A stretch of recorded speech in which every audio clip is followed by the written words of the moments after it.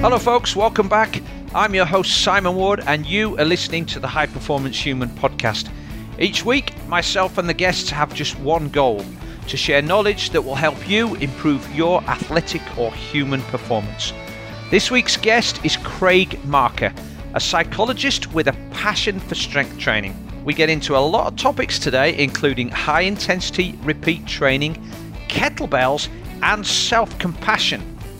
And you might be wondering what links all of these together. So let's get into the conversation with Craig and find out. Welcome to the show, Craig Marker. I'm excited to be here. Thank you so much, Simon. So, Craig, I have had Brad Cairns on the show 2 or 3 times now. And I think in each of those conversations, Brad has mentioned this method of training that he attributes to you as being the originator, called HIRT, which is high intensity repeat training, I think. And that is probably different to something else I've talked about on this podcast that Professor Paul Larson champions, which is called high intensity interval training. So that's the first topic I'd like to get into, is HIRT. But equally, I know from having a look at your website that you love your kettlebells, as well as being a trained psychologist. You love your kettlebells, of which I'm a great fan, and some of the strength training ideas around that, which probably would involve HIRT as well. And then, in line with your psychology stuff and really connecting with a podcast I recorded with my brother, you have this concept called anti-fragile, which is about vulnerability and self-compassion, if you like. And I'd really like to get into that at the end, because I think there's a lot that strength athletes and endurance athletes can learn about sharing vulnerabilities and giving themselves a little bit of love. So if you're okay with it, let's kick off and let's start with HIRT. So perhaps I could let you open up and explain the concept of HIRT and how that started off, where the idea came from. Yeah, no, I think Brad's giving me way too much credit. I wrote an article about it, but this idea comes from many places. And I think we can, the old Soviet literature is probably one of the older places. Charlie Francis, a famous track and field coach, Phil Maffetone, all of these things kind of like flow into what I kind of, with Pavel Tsatsouline, who's really known for kettlebells. He was working on some different protocols. And so we're running research studies on these different protocols. And, I kind of named it HIRT at one point in time, just to kind of show, he had mentioned it's repeats, it's not intervals, and that you need to make sure that every interval has exactly the same power. So that's the big difference in a HIIT style workout. Your rest intervals are pretty short. And as you go through that training session, your power declines over time. So the original Tabata's research kind of defined HIIT type training. And his was 20-second intervals on, maximal effort, 10 seconds off, 7 rounds, and 8 if you didn't lose power, you couldn't keep going. So he did things like on a bike, indoor bike, just cycle like crazy for 20 seconds, 10 seconds off. And over time, people lost power. So this HIRT, and I'm sure you've tried this many times. And yep. It's 4 minutes, but it's the hardest 4 minutes of your life. And that 10 seconds is not enough. Just keep the pain going. And that 10 seconds off is not helping you recover really. So, and I'll go into the history a little bit more, but Pavel, really talked about, and I love this phrase, luxurious rest intervals. And this idea that we want to do every exercise with maximal power. We don't, ever want to, you're never going to get on a track and sprint at the effort that you do in the 6 Tabata round. Like that's not what you want to train. You want to train how you're going to perform in your competition. Charlie Francis did the same thing with his track and field athletes, and almost to an extreme. He was known as they do a sprint and then they wouldn't sprint again for 15 minutes later. So everything compensated, recovered. There was even a compensatory effect where they, might have had super compensation after 15 minutes. After that second sprint interval, they would rest even longer. So, I mean, that's extreme recovery. That's boredom intervals, where you're finding something to do for 15 minutes. I think the work we did with Pavel was much more luxurious, shorter, a little bit less mind-numbing than 15 minutes, something, like a minute or two. And, one of my favorite things to do is every minute on the minute type intervals where you're doing a short sprint and you've got the rest of the minute to rest. So that's the main thing with repeats, is that every repeat has the same power as the repeat before or when you started. I like to measure it. Kettlebells, you mentioned, I can measure it with an accelerometer. I can measure my power. Hitting a heavy bag, I can measure my power. On cycles, you can, measure your power. I think sprinting is a little bit more difficult measuring that power output, but you can measure distance or some other things, but you want to make sure you're getting that same amount of power in every interval. Yeah, you're right. I have tried Tabata intervals, and you're equally collecting that is the, it's 4 minutes, but even after the second interval, when you go in max, you're dying, aren't you? And I can absolutely see. I have to set the power on the ergometer, so I try and hit the same power each time, but that's nowhere near my maximum. But it's what I can manage for 8 reps, and I can see why nobody would want to do those again. I've tried the Hurt intervals. I've tried it on the ergometer because it seems like the safe for an old man. It seems like the safest thing to be able to do on a bike without tearing anything. And I think I can get up to about 700 watts now. But this is the next question I'd like to ask you: is what's the duration? I mean, I guess if you go in maximum power, that does tend to drop off after about 10 to 12 seconds, which probably goes with the degradation of your ATP, does it? Definitely so. Yeah, and I think it depends a little bit on the implements. Like on the bike, I think you get going in 10 to 12 seconds, you're pretty much done. On a rower, like I find something about the rower, maybe it's the break in between or whatever, I can go a little bit longer. Jump rope, it's hard to put max power into a jump rope, but like on different intervals, it's on different implements, it's different intervals that you're going to look at. But I think that 10 to 15 seconds is probably pretty optimal. There's a paper that came out, Fiorenza and colleagues in 2018, and they looked at 5-second intervals with 30 seconds rest. And then they looked at 20-second intervals with 120 seconds rest. But there's nothing in between. They found, I think in that study, the 20 seconds intervals were a little bit more effective and pretty similar to continuous effort for 50 minutes, like a long, slow distance type of exercise. But I think something kind of that sweet spot would be 10 to 15 seconds.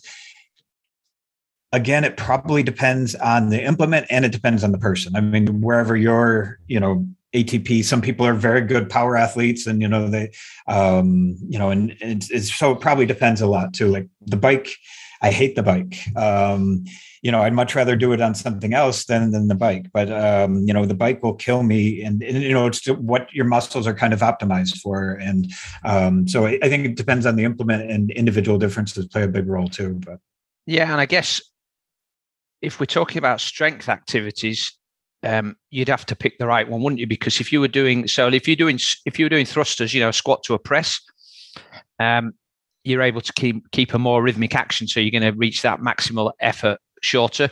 If you're doing power cleans, then there's a rest period, isn't there, as you're lowering the bar down before you start the next one. And so you'd be able to do that longer. So I totally get what you're saying. And most of our listeners are endurance athletes, mostly triathletes. So they'll be thinking about, how can I use this in the pool?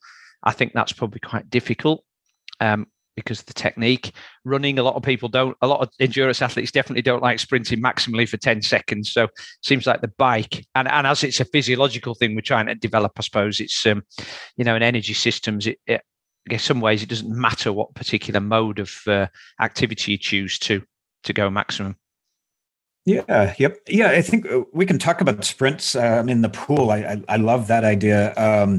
I will say a little bit about sprinting on like running, and Brad Kearns is big on this. And I think the problem with sprints when you're on a track is that acceleration, that first couple meters. It's completely different than once you get up to speed, because then it's about keeping the maintaining the pace. So I don't find that sprints on a track work as well. And I'm sorry, Brad, if you do actually listen to this. I think, pushing a sled where you've got that sort of tension that builds up, it's like building that acceleration can continue a little longer, or hill sprints, where you've got that tension, because you don't want that trying to maintain that speed, because that's a whole different mechanism than, that initial sprint and running. The pool is an awesome place for doing these type of sprints. And, I'll try to find this link for you, but there's some really interesting, also some historic type things where this idea came from.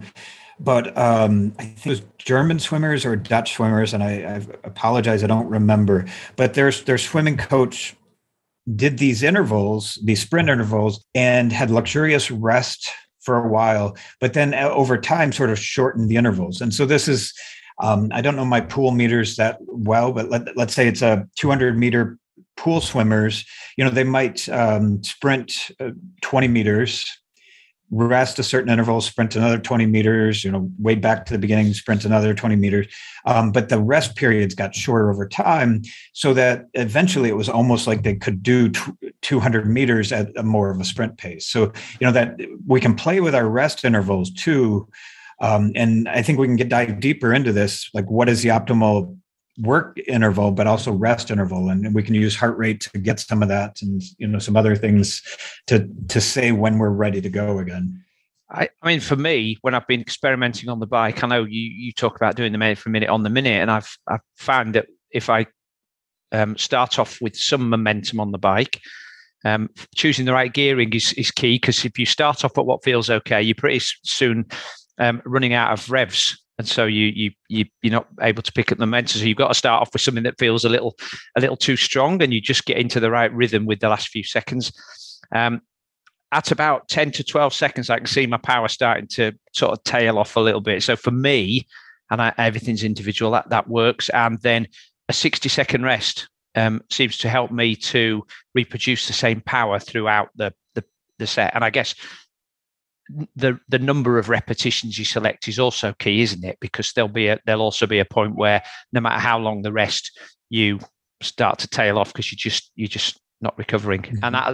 And that's not just an energy thing, is it? Because when we talk about endurance athletes, we're talking about the carbohydrate mechanism. This is also central nervous system that we're working here, and that needs to recover as well, and that takes much longer. Correct. Yes. Yep. Definitely so. And I think that's why Charlie Francis, or the sprinters who are just training sprints, that 15 minutes was, worthwhile for them, because it wasn't just, physiological, getting oxygen to the cells, or, getting rid of waste or those type of things. It was also that neural connection they needed to be fully recovered from. I liken Verkhoshansky. So I didn't give a lot of history on this. I just mentioned Charlie Francis. But Verkhoshansky is a Soviet, famous Soviet coach, mostly known for plyometrics, and, kind of the grandfather of plyometrics.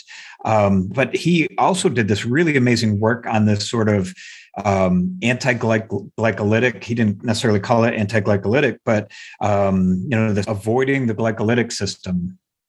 And, he likened it to a sink where the drain wasn't fast enough. You would fill up the sink as fast as you could, almost to the top, and then shut the faucet off and let it drain. And I love that analogy, because what we can think about it, I think some beginners want to start this HIRT training, but they don't have a good aerobic system. So their drain is pretty small to start with. And I think having an adequate drainage system is important before you start these type of programs, because like for you, you're recovering in 60 seconds. That tells me you've got, and I could have guessed this already before you told me this, but you've got a really good aerobic system that can clean up all of the leftover parts that the glycolytic system's putting out there. And kind of moving into more modern systems like the Maffetone system is all about creating that aerobic base that, that you don't really have to make that mess with the glycolytic system. And if you do, your aerobic system is just, you've got a drain that's so wide that it can handle, really draining out any glycolytic byproducts and lactate and those type of things. So. I'm glad you mentioned that. Phil Maffetone's been on a few times, and he's one of our most popular guests, actually. And I've, since I read Brad's Primal Endurance book, and he references Phil Maffetone a lot in there, I've really changed the methods and the way I train and focus way more on just really low intensity work. I get a lot of pushback from people saying this math, 180 minus your age, this math formula is way too easy. I'm like, well, that's the point, and I do think that perhaps some people they perhaps don't understand physiology as well as they think they do, and they don't think that if it's easy, it's doing them any good. But they also forget that if it's easy or relatively easy, you can come back the next day and do the same thing, and the next day, and that builds huge consistency, and that's what we're talking about. Are you familiar with Stephen Seiler? I've heard the name. I'm trying to think of how I know that name, but please tell me more. Yeah. He's a Texan physiologist based in Norway, and he assessed the training diaries of around 1,500 endurance athletes from a whole range of sports, from cross-country skiing to rowing, cycling, running, etc. And when he looked at the training intensity distribution, he noticed that in most of these diaries, there was 80 to 90% of the training was done at well below the aerobic threshold, and a small percentage was done way above. Now, obviously, in order to do 20, 30 hours a week, you need to have a lot of easy stuff because you just wouldn't recover. But equally, he's pushed this research on more since then. So his philosophies fit very nicely with Phil Maffetone stuff, and the stuff you're talking about here is trying to avoid that threshold, the glycolytic development between aerobic and anaerobic, and to the Kenyan running style. When it's easy, it's very easy, and when it's hard, it's extremely hard. That's I love that, because I didn't know that at all. But it reminds me, there's a Soviet coach, and I'm blanking on the person's name right now, but examined all the Olympic weightlifters in the Soviet Union, and they're working at most of their weight trainings between 65 to 85%. And those big heavy lifts were very infrequent. And, they trained the neural system, they trained, and this is a completely different style. But again, it's a lot of practice of the skills, and then, not draining the system with really heavier and intense type things. So, and that's what made their Olympic athletes have such longevity as well. And I think, Maffetone talks a lot about longevity, or Mark Allen and his longevity in the field. And, a lot of those, I don't know if many people follow the Maffetone, and you've said you've got some pushback, but I'm surprised that, with the people that have followed that and how well they've done, I'm surprised that more people aren't following that. Well, so there's a couple of things there. The first, let's talk about the Russians, because they are back in the bad publicity books, aren't they, with this skater at the moment? But yeah. I do think that the way that their system, the way the old Eastern Bloc system from before the Berlin Wall fell, has been tarnished by the focus on drugs and these amazing training methods and control of athletes that they had in programs. And again, I go push aside all the political stuff and the reason why they had them in, but the fact that you've got people in programs, which is the same in the Western world. It's been proven that when you can see your athletes regularly, you are able to manipulate the training program much better. The training methods, the periodization, the block periodization, all of that other stuff, there's some fantastic training methods that we overlook and forget about because there's an over-focus on it was all drug-fueled, and that's the reason why they were successful. And that's not the case, is it? It helped. And we should also not forget that there were Western athletes that were also taking drugs that weren't as successful. So, nobody's entirely innocent. Yeah, exactly. And I think the longevity piece is like a big part of it, because the Bulgarian, even at that same time, the Bulgarians would have these incredible athletes, and they, the Bulgarian system was a lot of high volume, high intensity. But the Bulgarian athletes never really made it into late 20s because they would have injuries or burnout and those type of things.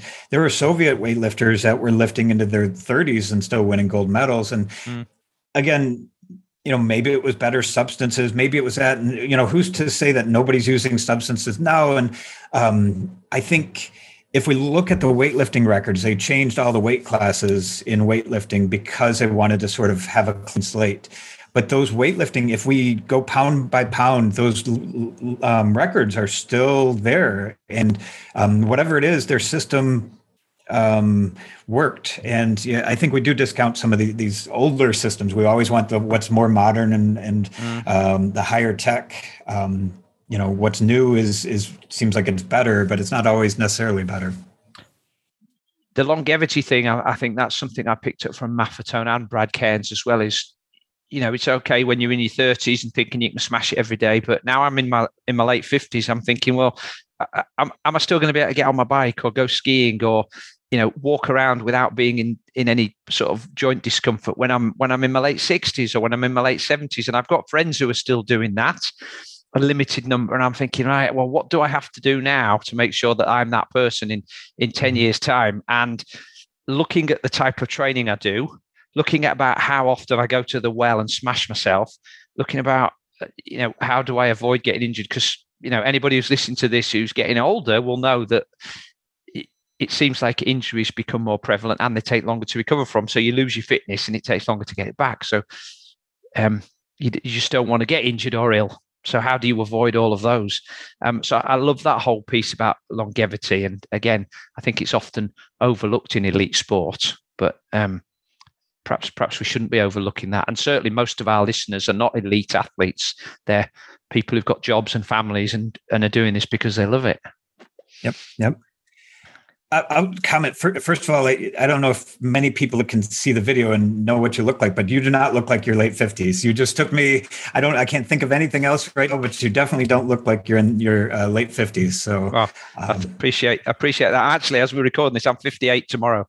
So happy early birthday. Thank you. Well, it'll be happy late birthday by the time we get to listen to this. But yeah. Thank you, Craig. Thank you for saying so. Yeah, and I'll just kind of speak a little bit on the longevity piece too, because I'm a quantitative type person. I love measuring, and I'm sure I know you are as well. I don't think these longevity measures are perfect yet, but like there's telomere testing, there's some other types of testing looking at sort of cell damage and different things, and I check those as well as like hormone test and those type of things because I want to see where I'm at. Like you said, I don't want to get injured. That's kind of the best outcome. But I also want to see, what damage am I doing to my body and those type of things. And with these style protocols where I get a lot of rest, my telomere testing was down to like, I think the last was 17 years younger than I am currently. The methylation was 13 years. So like, I feel like this style, and Brad talks about this all the time. And I think that's why he's not the, extreme push everything. It's either go really slow or really hard, but not a lot of in between. And because I think that's what we need for longevity. We need to build muscle. We need to keep our speed as much as possible, and stay healthy. That stay healthy is probably the top of those type of things. So that's one of the biggest reasons I'm doing what I do, and one of the biggest outcomes I'm looking at now too. I do agree. It's very important. Let's just go back to HERT training then. And did we sort of agreed that the duration of the reps was very individual and depending on the type of activity? Did we agree on what was the appropriate amount of repetitions? I think of it this way, like if somebody is not a professional triathlete and they have a job and they don't have so many hours in a day to train, like some of these interval type training could be really helpful for the person that can do it on weekends and is like competes every once in a while. Like this can really condense training a little bit. I think of these intervals, like you mentioned, like you said that going 8 of them, you don't think you could go more. I think that's where we're tapping into the glycolytic system, and each time our recovery is just a little bit higher, and we're not able to sustain the full recovery anymore. So I think that's a valid style of training. I do that type of training. I think it brings about other anabolic effects, hypertrophy of the muscles, and those type of things. That pushing into more lactate buildup is something. The other style might be what sometimes is called A plus A, a lac plus aerobic, where you're allowing a more full recovery. And I do this with jump rope, and I can jump rope Tabata style, 20 seconds on, 10 seconds off. I can do that all day. And I'm not saying I'm a great athlete or anything like that with that, but like I can recover in those 10 seconds. And you can see my hills of like in heart rate, it goes up into sort of a glycolytic range, but goes right back down to my Maffetone number. It goes up, goes down. And you see those hills sort of stay level, stay the same over time. There's no upward trend of those hills. So I think for somebody who is a triathlete can do something a little less intense and more intervals. Sorry, this is a long story. A little less intense, more intervals over time to build more aerobic base versus where you're done after 7 or 8 with the training you described there. That's really pushing some other type of effects. And I think cycling through these different protocols, I not necessarily in a week, but 4 weeks of 4 weeks is probably even too short. If you're in an off season, a couple months of, those intervals where you're making sure you recover and a lot of intervals to build the aerobic system, that can be quite useful. And then, as you approach competition season, getting that glycolytic system primed a little bit more and seeing how well your aerobic system cleans it up, but pushing it to the limit where the sink is starting to overflow, if we go back to that analogy. So I think there's differences. I never give a definite answer. I apologize. No, and I it depends, doesn't it? That's the thing that irritates most people when they listen to us coaches talk about it. The answer is it depends. And I guess the triathletes listening will be thinking, well, what am I actually developing here? If I'm going to do a 10-second maximal sprint on the bike, how's that going to improve my triathlon performance? I mean, my own answer to that will be, well, number one, it's an energy system you probably don't ever tap into. So if you were to call upon it in a race, it's going to be a little bit more debilitating and take longer to recover from than if you're familiar with it. Number two, there are definitely races where we do dead turns. You see this more in the World Triathlon Series and the elite racing, where they're in a city centre circuit and they've got a dead turn either on the bike or on the run. And so you effectively come into a halt and you've got to regain your momentum. And if you're in a pack, you need to regain that as quick as possible. So being able to apply power quickly and effectively with minimal disruption to your aerobic system is better. If you're doing Ironman and it's an all-day event, there are still going to be times when you have to find a burst of acceleration. There are steep hills, there are dead turns. So again, it's probably something you should just use occasionally just to make sure you're familiar with it and it's not such a shock. And I also think, again, taking aside the sporting context, if we're going to train our bodies, rather than having a narrow band of effort level and activity, we should train throughout the full range because that's what our body requires. Mm-hmm. Completely agree. Yes, definitely so. Back to your point about doing multiple intervals, there's a protocol that you may or may not have heard of called microbursts. The one that I favor most is to do 10 seconds at a certain power. Probably if we talk about functional threshold, which is sort of like the power you can hold for an hour, you go about 150% of functional threshold, and then you go 50% for 20 seconds. So 10 seconds, 150%, 20 seconds at 50%. So you get a partial recovery. I think they used to use this with the track cyclists when they were in the team, because it's like being on the front for an effort and then getting back in behind the other 3 guys and then doing your turn, getting back, and the ability to recover.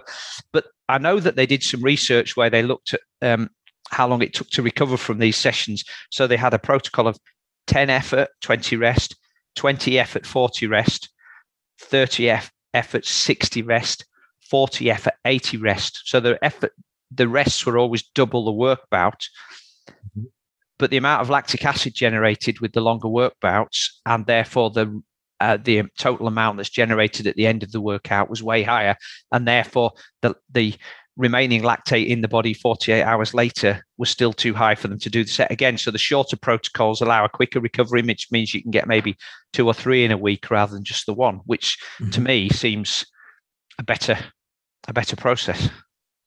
Definitely. Yep. Yeah, that's a great point. That's another reason to keep those intervals 10 to 15 seconds at most, because psychologically you could push to 20, 25 seconds trying to go all out, but you're going to need, a lot more recovery, and the next set you're not going to have recovered as well as, the same amount of work to rest interval, but just split in half or quarters. So I think that's a great example, because that lactate does build up and does affect our performance. So we can still have those physiological effects that we get with longer burst, like draining the ATP as quickly as possible, triggering AMPK, building mitochondria, all those type of things with the short burst that we can probably do with the long burst. So, yep.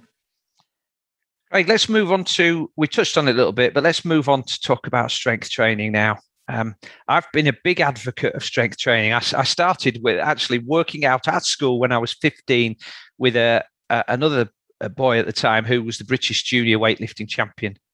And so we were allowed to go into the gym, even though we were below the school's limit, because he agreed to watch over us and make sure we were doing things properly. So I learned to do squats and front squats and deadlifts and cleans from an early age. And I've been a big fan ever since. And I've always tried to include it in my training. I feel like Maffetone, where he spent 30 years being the single voice talking about that method of training. And now people are standing up to listen. But triathletes typically, if they could avoid anything, would knock out strength training first, because they don't see the relevance.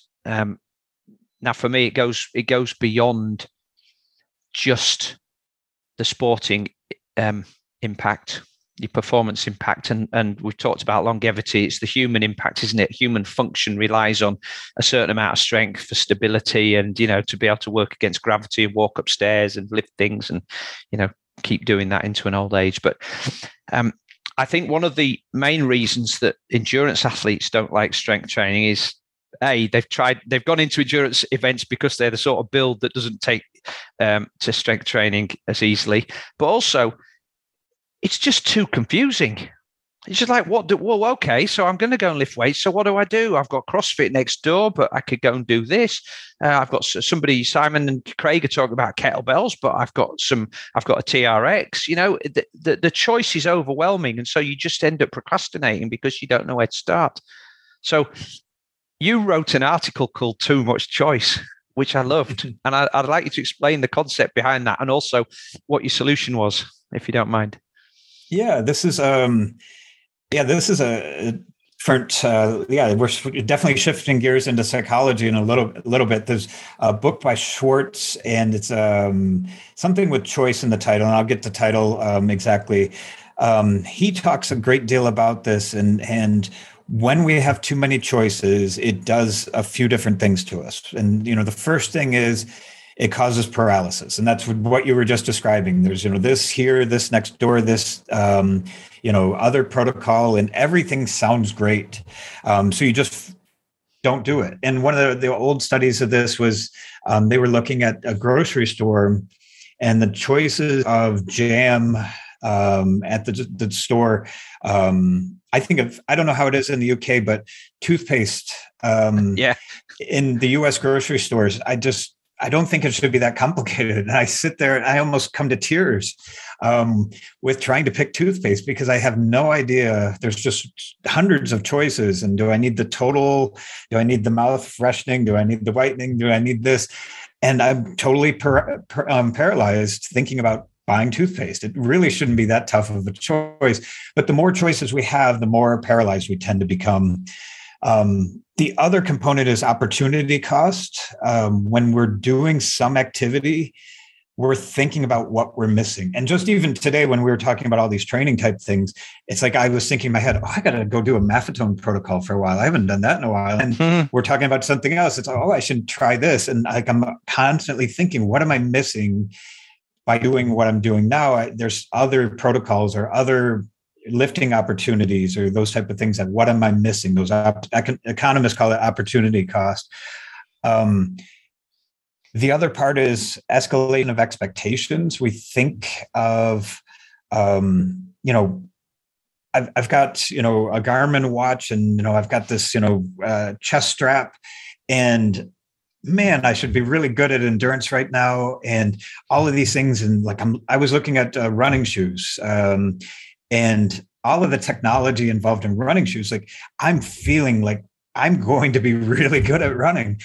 And it probably has nothing to do with how well my running shoes work or my Garmin watch works or this or that. But I have these heightened expectations because of all of the work I've made to make this choice. So it becomes my fault if it doesn't work, because it's certainly not these Nike shoes that have carbon fiber plates and things, because people are winning marathons with these, and it's got to be my fault. And so I have these really high expectations. And so when we have all these choices and I've made it, now I'm to blame for it, because, if somebody would have just handed me shoes, it would have been their fault that they didn't hand me the best shoes. But now it's my fault because I picked.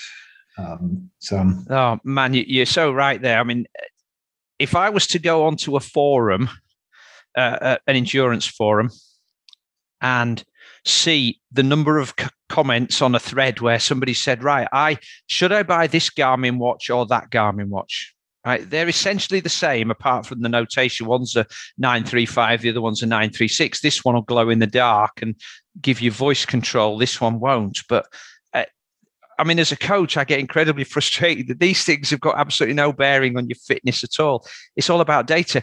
If I was to, I'd wake up an extremely happy man one day if the first post I saw was somebody saying, how much sleep should I be getting? And there were 400 responses. Or somebody, instead of somebody posting a photograph of this new bit of kit that they'd got and all these like lovely thumbs up, somebody had posted, last night I had 10 hours of uninterrupted sleep for the first time ever.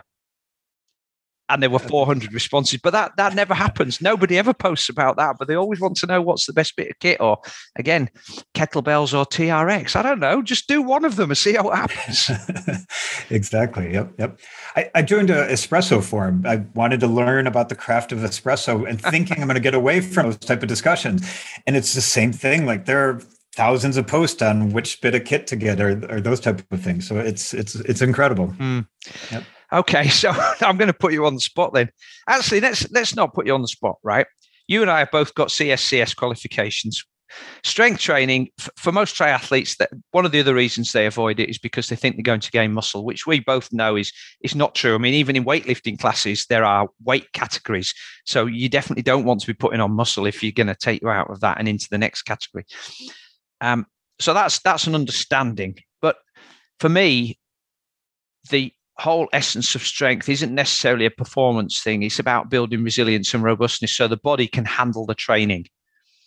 And to my mind, that's what makes kettlebells so perfect. So let's do a sales job on kettlebells.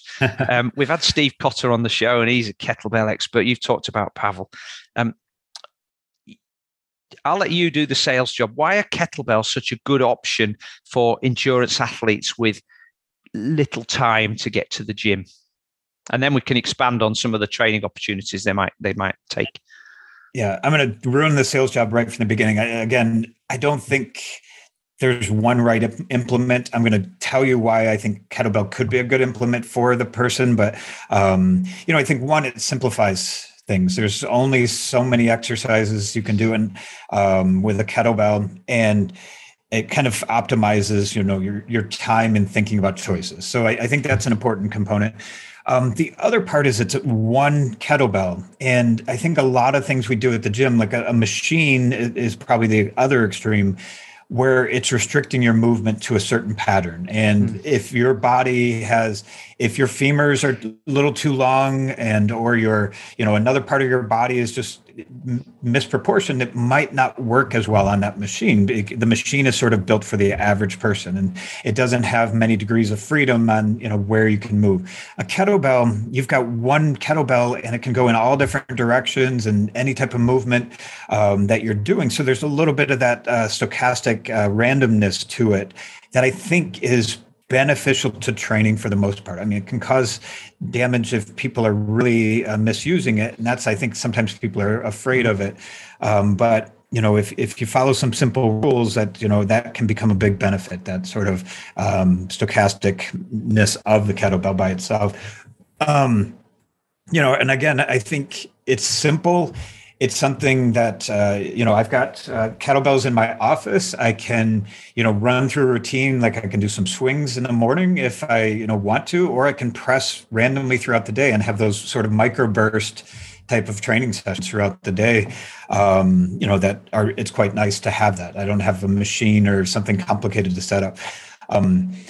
I think for the triathlete, and you're going to help me out a lot on this. This is your area. You've been on the soapbox a long time for this, so I'm just going to start the conversation. But a triathlete is used to forward momentum motions without any sort of not much rotational forces. So, you're trying to control rotational forces as much as possible. When a triathlete's on a bike, kind of hunched over, it's kind of putting the thoracic spine in a set position for a long time. I think kettlebells and strength training can counter those effects and build resilience so you don't get injured. And, like my thoracic spine is really tight, and I've been a runner pretty much my whole life. And, that is always something that's really tight. And, going forward, it doesn't really matter. But for, what I'd started noticing, shoulder injuries and things like that. So, a kettlebell allows me to some exercises to rotate the thoracic spine, some things to kind of build shoulder mobility. If I have a kettlebell overhead and it kind of moves around in all three planes. So those are some of the reasons I really like kettlebells. I think they're a little bit simpler. Like Olympic weightlifting is also great, but highly technical. And I think kettlebell movements can offer a lot of that same sort of explosive training without as much technical. When I teach somebody a clean and a jerk, I mean, you're lucky to get through, even some of it in one day. I can teach somebody a swing in 10 minutes or so and get a lot of that explosive hip power with a kettlebell swing. Yeah, I also think, dumbbells also have the place, don't they? We once had a guy called Steve Javorek, who's a big fan of dumbbells and wrote a whole book about dumbbell conditioning. So I totally agree with you that there isn't one right method in it. Again, each one has its place. But what I do like about kettlebells is, back to your point, they're simple. You haven't got much choice. They do help. You wrote an in-depth article about the Turkish get-up. That's one of my favorite exercises because you're probably not going to build a great deal of muscle, but there's stability, particularly overhead stability in the shoulder. You've got to have balance. You've got to have coordination. You've got to have proprioception to know where your feet are, where they are in relation to the ground. And you've got to have balance. You've got to have a certain amount of strength to be able to get and hold the weight up, and then to be able to get up from the ground into a lunge position and then to stand up and back down again. So it's, in terms of building mobility and strength, it does everything there, doesn't it? And you don't need to use a great deal of weight, if any, in order to be able to get some sort of benefit from it. And it'll certainly tell you if your shoulders or your thoracic spine's tight. Definitely. So, yeah, I think I'm looking out the window now. The physical therapy cohort is outside right now, and physical therapists love the Turkish get-up because you can break it down into parts and work on different parts for people going through therapy. It's something I can prescribe to my mom. This is something, as you get older, you're going to need to be able to get up and off the ground. And, MMA and wrestling type athletes love it too, because it's that, building that core strength. And like a lot of, sort of if somebody's on top of you, that the power to get them off of you is kind of built through that Turkish get up. So, and I don't even have the sort of legend right, but the Greek wrestling team or Turkish wrestling team or some wrestling team required everybody to Turkish get up 150-pound kettlebell or something along those lines. I don't know if it's true or not, but if you think about it, it's really important for a lot of those sports too. But I do it, as you mentioned. It's my shoulder prehabilitation, so my shoulders don't get injured, and it just helps me, keep everything in line. Like if I feel like my thoracic spine's getting tight, it helps loosen that up and keeps everything sort of, my hips and everything. I really like it as sort of a preventative medicine, I think. Yeah, I think if somebody said to me, you just got to pick one exercise that you could do, I think I might pick that one just because it works everything. And it's fairly easy. You need a bit of space. I've wrapped my knuckles a few times on the ceiling in certain rooms and caught the light shade and broken the light bulb. But it's pretty good for doing outside, isn't it? And you can do it anywhere. Just gather a few looks if you're in the park. Mm-hmm. You mentioned we talked about Pavel, and Pavel has this thing called greasing the groove. It's sort of fairly similar to your on the minute, every minute, isn't it? Except Pavel talks about doing something on the hour, every hour. And that's another thing that I like about maybe kettlebells is that you could have one in the office, you could have one by your stand-up desk at home, and every hour you could do a minute's worth of kettlebell swings. I think Brad's got one of his other regular podcast guests that talks about how he just started doing a little routine every hour, and the number of repetitions of air squats and pull-ups and press-ups that he was amassing was huge and way higher than it would have been if he just made 3 trips to the gym. Definitely so. And I can talk a little more about greasing the groove, but Marty Gabala, and I should have mentioned his name earlier, he's been somebody who's looked at work to rest intervals. He came up, he's got a New York Times bestseller, which is the 1 minute workout, which sounds extreme, but it's basically 3 rounds of 20 seconds on. But he's been working on protocols for people who are older and basically doing a small sprint every hour, like just go take the stairs every hour and those type of things. So yeah, I think this is, super powerful. Pavel's original thing was when he was growing up, every time he walked out of the house, he had to do a pull-up on the door jamb, and he got really good at pull-ups. He told his father-in-law to do the same thing, and his father-in-law's pull-ups really greatly improved. So, this idea of greasing the groove means greasing the neurological groove. So, you might be building, mitochondria and those type of things, but you're really building that neural groove of practicing the skill over and over again. The one pushback I get whenever I mention this is that people say, well, what about my warm up? How can I lift weights if I'm not warming up? So if I'm going to have to warm up every time I go to do that, then that means it's not quite as simple as you're talking about. So how do you overcome that? I think Kelly Starrett has this book called The Supple Leopard. Yep. And Pavel talks about it in one of his books that, in the animal kingdom, you don't see, a leopard, stretching and doing all these things before, approaching prey. In a way, if you have to warm up, you have to warm up. Don't get me wrong on this. But in a way, our body should be built where we don't need an hour to, sort of warm up and, stretch out everything or foam roll everything.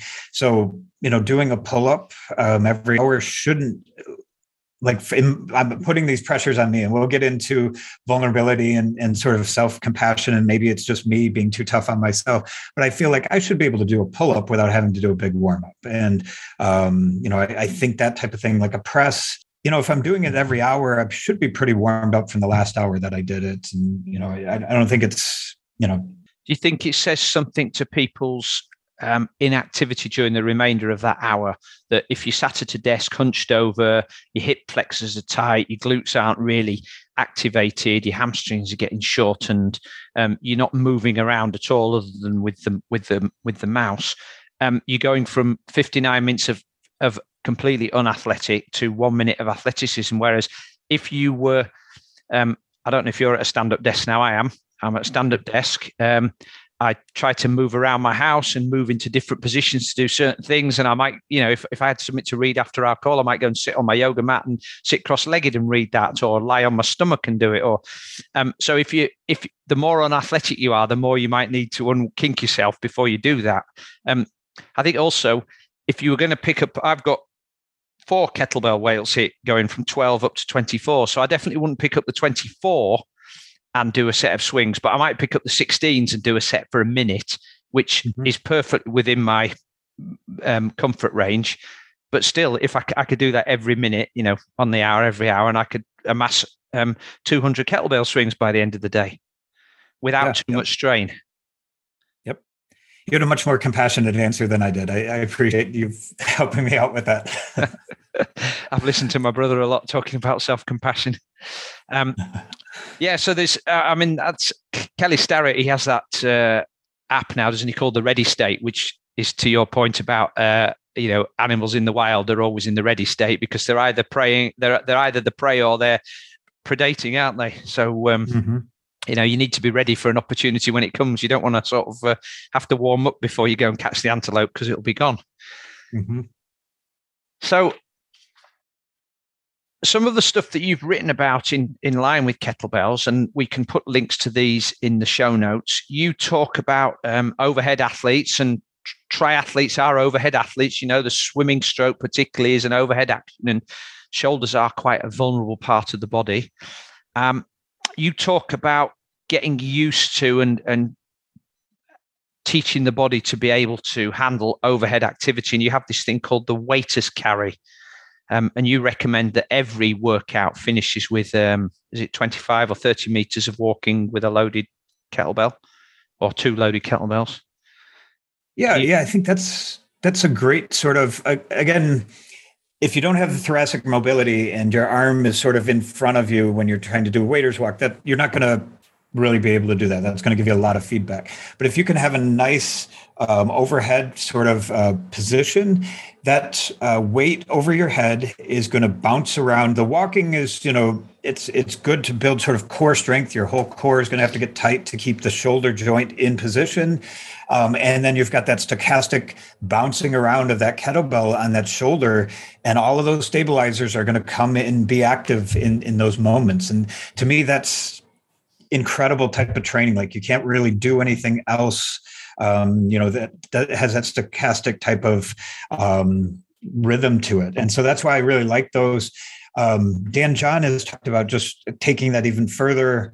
And I might have taken that idea. Most of my ideas come from someplace else. So maybe even the waiter's walk came from Dan John, but he talks about carries like that. He does a lot of farmer's walks where 2 arms at the side, clean walks where the kettlebells are kind of up on the chest, and kind of ending with a lot of different walks at the end. And each one has a different component to it. I like the waiter's walk because of the shoulder. And to me, the shoulder stability is probably one of the most important and toughest areas to work for me. So the other thing for me is that when you carrying the weight overhead, it switches the lats off from providing that stability around the core, doesn't it? So the core muscles are going to have to work more. And I think it might have been Pavel or Dan John that talked about what if you're wanting to improve your overhead press strength, actually it's not the strength of your shoulders or your triceps, it's the core. And the athletes who've got the best presses tend to have the strongest cores. Yeah, that's one of the neat things like about the kettlebell certification. There's this whole set of exercises that basically are learning how to activate the core. And, so you learn squeeze the glutes like you've got a walnut in there and you're trying to crack a walnut. Lift up the kneecaps, pull your belly button towards you. So everything is tight. And then, squeeze the other hand. And it's so neat because we, sort of do a pre and post, and people lift their max ever kettlebell weights and, compress it overhead just because they've learned to sort of tighten that core. So yeah, it's super important. It's also that integration of systems. Just as when we go to a machine at the gym, it might be working certain muscles, but it's not integrating with the rest of the body. And that's probably another one of those big benefits of kettlebells, is that you have to learn to, if you're going to do it well, like a waiter walk, you have to integrate everything. You've got to integrate your whole body into holding up the shoulder stably. So, perhaps the other pushback that endurance athletes have for strength training is, well, I just don't have the time. So we've talked about the convenience of having some kettlebells at home. You don't need a gym. You don't need to have a bench. You don't need to have a somewhere where you can put a pull-up bar. You can just have this one implement that sits on the floor in the corner, and so that means you don't have to get in your car and drive 10, 20, 30 minutes to the gym. And that's an hour wasted of your day, perhaps. The other thing is, well, because of all my other training, even when I get to the gym, even if the gym was next door, I don't have 30 minutes or an hour. I think perhaps from the bodybuilding world, we feel like, well, I have to have an hour in the gym. I hear about all these people saying I'm there for 2 hours, of which most of it we know is just chattering. I have, again, from some of the stuff I've picked up from Pavel and from reading your stuff and Dan John's stuff, is finding short routines that I can do in 10 minutes, but do them more frequently rather than having sessions set at, maybe twice a week. So what are your thoughts on that, and some of the combinations of exercise we could do? Like you talk in Pavel's book, where he talks about the simple and sinister routine, and he's got kettlebell swings followed by Turkish get-ups, and that's it. And it lasts for 15 minutes if you follow the official protocol.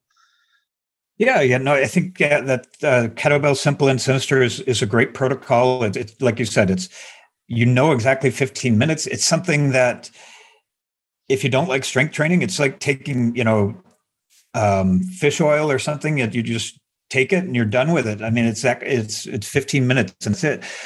Easy Strength is another good book that you mentioned, Dan John and Pavel, and they talk about I'm going to kind of break it down into 4 movements, but a hip hinge, like a kettlebell swing, a squat, an overhead press, and an overhead pull, like a kettlebell press and a pull-up. And doing those things every day, but a constrained number of reps, that you're not doing, you're doing 10 to 20 reps of those every day. Those workouts, like sometimes I'll come to the gym, and if I actually go to the gym when nobody's there because I get embarrassed, because I'll come in and, 10 minutes later I'm leaving and they're like, "Oh, are you not working out today?" And it's like, "No, I'm done," and I think, those type of protocols, like if you can do it every day like that, it builds a consistency. You feel refreshed every day. You feel like, you don't feel like, just did leg day, I can't work, do this training the next day, or, those type of things.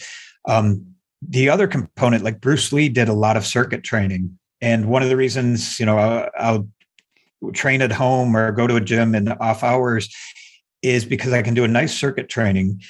My heart rate is getting up the whole time, but like I'll hit something with, my quad dominant, and then I'll hit something with a hinge. I'll go on to another movement and I'm breathing hard like crazy, but my muscles are not getting sore where, I have to sit and rest 3 minutes. And I think the circuit training is a great opportunity for endurance athletes to get that training in as well. I had another guest on recently. I'm not sure if you've heard of Darrell Edwards has a business called Primal Play. It's all about like animal movements, but he was talking about peripheral heart action, going upper body, lower body. So you're creating that cardiac effect because the heart is having to shunt blood around from the legs to the arms, the chest, back to the legs. I've also, I think Brian McKenzie talks about this a little bit if you've read his CrossFit endurance stuff, where he talks about combining CrossFit work with running. So you perhaps aren't doing as much running, but you're getting and often the problem people have with running is when they get tired, that's when the injuries start. So you do less running, but you do more strength. And in endurance races, for sure, ultra races, most people aren't slowing down because they're out of breath. They're slowing down because the body work's failing, not the engine. And I quite like something where I've got a little kettlebell circuit like we talked about, maybe 3 or 4 of those exercises. Then I'll go off and do a 3 or 4 minute run, come back and do another one. That gives me, if I do 4 or 5 rounds of that, it gives me a good 40-minute workout. But there isn't a lot of running in there, but but it's a good general cardiovascular developer. I love that. That sounds awesome. Yeah. I like that sort of protocol. Like, CrossFit, the same thing I think you mentioned with running, is that sometimes people get injured in CrossFit because they're getting so fatigued. I think that if you keep that sort of hurt idea in mind, that you want to do things in a good form, don't worry about winning that competition that day, but do things in good form, and then keep switching things. I think a good CrossFit routine by a good coach can be awesome. And like you said, mixing it in with some running or some other things, simple and sinister. I'm gassed. I'm breathing hard the whole time. So that's not a simple, it's simple in concept, but not simple on your cardiovascular system. Yeah. I think it's also important, I suppose, to have an idea of what exactly your goal is when you go into the gym. If you're going to lift weights, why are you lifting weights? If you're lifting to build muscle, you're probably not an endurance athlete anyway, so you don't need to follow that protocol. So what's the purpose? How does it fit in, and what's the big picture rather than the small thing? And I definitely like the idea of avoiding those hero workouts. Like you say, let's do a leg day. Let's absolutely smash the quads so we can't do anything for the next 2 days, because that's not going to help anybody unless your goal is to have big quads. Exactly. Yep. Craig, you've mentioned anti-fragile, self-compassion. We talked about it at the beginning of the show. I'm really keen to get into this. I've done a couple of podcasts with my brother about self-compassion. So I really would like to dive in now. And I think this is important for endurance athletes as well as strength athletes, because there's this idea that we always need to be pushing harder, that we aren't good enough, that we haven't done enough, that everybody's doing better than us, that if I miss a day, there's Olympic athletes that say, I train on Christmas Day because I know my competitor will be getting an edge if I don't. Well, actually, maybe you'll be getting an edge if you rest on Christmas Day. So nobody ever covers that. But please, can you open the discussion about anti-fragile, and then I'll join in when I find an appropriate moment. Yep. And let me tell you a little bit about where I came from and with this, and work towards self-compassion. I came from the anxiety world, where working with a lot of people for social anxiety or panic disorder. And, if somebody has an anxiety disorder, the last thing they want to do is kind of put themselves in situations that lead to more anxiety. So there's a lot of protection. If, let's say somebody with social anxiety, they're going to do these protective behaviors. If they go to a meeting, they're going to sit someplace off to the side where they might not be noticed. They might not speak in meetings. They're just avoiding anything that can lead to this social anxiety. So by building this protective bubble around them, they're actually making themselves more fragile. They're almost reinforcing to their body that, wow, that was really scary. If you hadn't done those safety things, you might have died and, not made it through that. So physiologically, and I'm not talking about even cognitively, what we're thinking, physiologically, if you didn't do those things, we would have had a panic attack and not been able to survive, type of thing. So it's that idea of like watching a scary movie. Every time something's scary, they hear a little bit of scary music coming, they cover their eyes, and they never let their body adapt to that scary scene. And if you were to watch it 10 times, it becomes funny and like it's no longer scary. And that's what we do with anxiety disorder. So the anti-fragility piece is the more you're exposed to something in the right dose, the more anti-fragile you're going to become, the more resilient. You're building up a system that allows you to handle stressors better. And in anxiety disorders, we're changing the person's physiology so that when they go into a situation, they no longer fear that. We do some pretty extreme things as people move through treatment. We have, karaoke night is quite common, or doing, extreme, things where we're making fools out of ourselves. Because if you can do that extreme, then the normal seems much easier. So that's where it came from. Nicholas Nassim Taleb wrote a book called Anti-Fragile.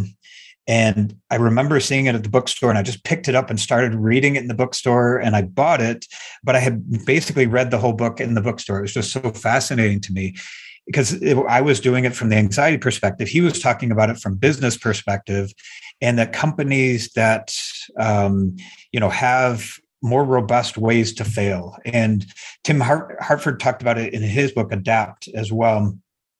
And basically, like a company like Google, they have 700 projects going, they have all of these different things.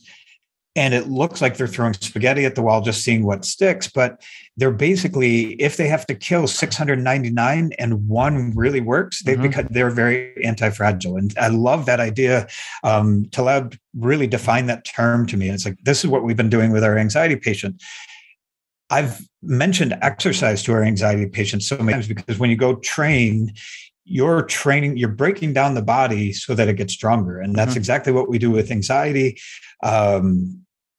Vince Giardo, he's a longevity researcher. He's talked about just that this is the grand unifying theory of biology, that if we look at the cellular level and all of these processes, stressors are actually good because they cause our body to adapt. And, they're, I forgot who, Nicholas Salk, was somebody else, talked about like antioxidants being really bad for us after exercise, because exercise would caused all of this reactive oxidative species, which are important signalers for our body. And if we're blocking all of that, it can actually be harmful to the signaling that we want to happen. So we want to, again, put the body under certain stressors, the right amount of stress, and then we build resilience.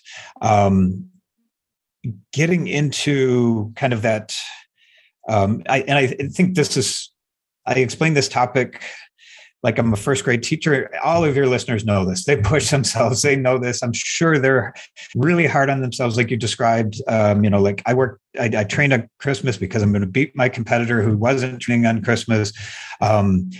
That compassion, that vulnerability piece, that was, that's another chapter in this book is for a lot of us, warriors, like I'm a wannabe athlete. I'm a wannabe warrior type person. I get up at 2:00. I can train. I can read books. I can push myself in every direction. Being vulnerable, that was a little bit more difficult. Being, letting my personal side out with others, and kind of that's my part where I was not letting, putting myself in bubble wrap, and that sort of, I think just letting others get to know me, like that's my protection, and it kind of that same mechanism to me. I need to let myself be more vulnerable. Let myself expose myself, like anxiety patients expose their fears. I need to do that as well. And that's, what I think is really interesting, that sort of putting yourselves out there, being vulnerable. And that sort of gets into that self-compassion piece. And I need to stop and let you talk a little bit more. So no, that's fascinating and fabulous, Craig. I was just thinking there, I'm not sure if it was a conversation with my brother or somebody else about special forces soldiers, that the best ones, rather than being this super tough, Marvel type character who shows no emotion or vulnerability, they actually do share vulnerability, and they want people within their teams to share that vulnerability, because knowing where somebody is a little bit more vulnerable helps the team get stronger. And I guess that would be the same within sports teams as well. Yep. It makes more sense if you're more secure with yourself and you're willing to put yourself out there. That just is kind of a reflection of your security in yourself. And it's not a weakness that, others are perceiving as a weakness. Wow, that's a strength that you're showing, is to be vulnerable. So a listener who has just listened to your paragraph there and thought, right, well, maybe I do need to be more vulnerable, but they don't have access to somebody like you. Is this something they can start to learn about themselves? How does somebody who's spent all their life protecting themselves and building that bubble wrap and that shell start to share that vulnerability? Well, they do, because I guess that in itself, sharing vulnerability, is also something that's going to make you more anxious. Definitely so. I think, like what we would set up with anxiety disorders is we set up a hierarchy. We don't, you don't go to karaoke the first day after having drank a bunch of caffeine and, get up in front of a tough audience singing a song you don't know on the first day. It's a bunch of steps. And one of the mottos that we use in anxiety is, if it feels bad, do it. I don't think everybody should follow that motto, especially, like probably some triathletes that are listening, if it feels bad, do it. Like, oh, this is my training. Like this is, I don't think that's always right. I think that there's, extremes to that. But for somebody with anxiety that has been protecting themselves so much, that opposite of their gut reaction is really important. And when I see a person with anxiety that's scared or about to cry, I know I'm doing the right thing. It's that gut reaction. It's like, when it feels bad to me, I know I need to help them push more. And so preaching these ideas to people makes me, when I'm in these situations, I don't want to be a hypocrite. So if I see a situation where being vulnerable is important, like roller coasters, I I see no reason in the world for roller coasters. I have no idea why they were created, but I will get in line with them because I know that I have to push myself past that. I know I have to go past those fears, nor otherwise I couldn't do what I do. I can't be a hypocrite and tell people to face their fears when I'm not willing to myself. So that being vulnerable in front of others, when I'm feeling at the need to be protecting myself, like if there's like something that just happened where it's like my gut reaction is turn yourself in, don't say anything, just this will blow off, just stay away from it, don't be vulnerable. I know I need to do the opposite, and that's kind of where I push. Is I try to be vulnerable when I don't want to be. When it feels bad is when I move towards it. I've just come back from a ski trip, and I only learned to ski 2 or 3 years ago. And one of the reasons why I never learned to ski was because I spent most of my life helping to rehab people who've just had knee reconstructions, probably 75% of which were ski injuries. So I've learned to ski. I've been getting more confident and competent, but black runs were still my big bogey thing. And some of my friends who've been skiing are like, don't worry about it, Si. You've been down red runs that are worse than these black runs. But last week, they all decided to go down a black run, which was actually closed. And I'm like, there's a flipping closed sign there. It says closed for a reason. It's not because they just, want to keep everybody in this bar. There's a reason why it's closed. No, it's fun. It'll be all right. Right, let's go. It's only like going off piste. Yeah, but I don't do that either. So down we go. First bit didn't seem so bad. It was all mogully. Do you ski? Yeah, so what I'm talking about here. Yes, get onto the middle bit was actually like a nice red run. I'm like, this isn't too bad. And in France, they have little markers telling you roughly, nominally, how far you've got to go to the bottom. So I'm like, right, we started at 15, now we're down to 7. Well, okay, we're getting there. Then we got the bit that was closed, and it was horrible. There was trees sticking out of it. There was rocks. There was dirt. It was mogully. Where the snowboarders had been down, they'd pushed all the snow out, and it was just, you could see the ice. And I'm like, how am I going to get down now? It's a long way back up walking. I've got to keep going. I could walk all the way down, but come on, right? You can do this, And that was me. I was I was vulnerable there. I could have started crying. And I'm like, come on, everybody else is gone. There's just me and my partner, and she was feeling just as bad about it. In the end, we got down. Then 2 days later, they decided, we enjoyed that bar that was at the bottom of here. We're going to go and have lunch there. So what does that mean? Well, we're going to have to do that black run again. Oh, no. But actually, the second time, it just felt a little easier. I felt a little bit more comfortable. But now what that's done is it's meant that when I have a black run that's an official piste and it's open, it's not going to seem nearly as scary as I used to think they were. It's an awesome example. Yeah, that's great. Incredible. I love it.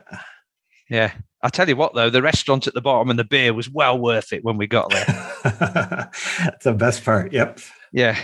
Well, Craig, we've had a great journey today, haven't we? We started off with high-intensity repeat training. We've got on to self-compassion and vulnerability. Is there anything else that we missed out that we need to share with the listeners, do you think? I was wondering about the Garmin watch, the 735 versus the 745, and if we can go in great detail about that. I'm just going to send you a link to a couple of forums, and you'll be more overwhelmed because you'll find out about the 737 and the 738 as well. You'll just have more overwhelming choice. Yes. Yep. No, I don't need more choice. Just like with toothpaste, just tell me which one to buy and I'll buy that one. So I kind of like the idea of, I think it was Steve Jobs, and there's been a few others, wear the same outfit to work every day. You don't have to choose. I like that. Yeah. I had a client who did that. He said, I've got black trousers and a black shirt. I've got 5 of them. I can have a clean one every day, but there's no choice. It's like, well, they're all the same black shirts. I don't need to choose between the one with the red collars and the one with the blue. So, yeah, limit the choice. Do the simple stuff. Do it regularly. Do it well. I think we could all probably make massive gains just by doing that, couldn't we? Yep. I like that. I like that philosophy. Well, Craig, I appreciate you being here today. Thank you so much. It's been a really interesting conversation. I do appreciate you taking time out of your day to join us. So thanks for everything. And we will share the links to your site and everything else if people want to find out a little bit more about you and read some of your articles. So, yeah. Thank you. Thank you so much. Yeah, it was a great pleasure to be on here. It was a wonderful conversation. Went by really quickly. Great. Thanks very much, Craig. Take care. See you around. Take care. Thank you to Craig for being on this week's High Performance Human podcast. As usual, there are links to all of today's many discussion topics in the show notes below. Please don't forget to subscribe to the show on iTunes, and if you're there, please leave a rating and review. And also, why not join our High Performance Human podcast Facebook page? You've also probably noticed that during the episodes, we regularly ask our guests for their book recommendations. Over 4 years, we've now built up an extensive list, and if you'd like a copy of this, please visit the very obvious link in the show notes below to ask for yours. Okay, that's all for now. Have a great week, and I'll see you on the next episode.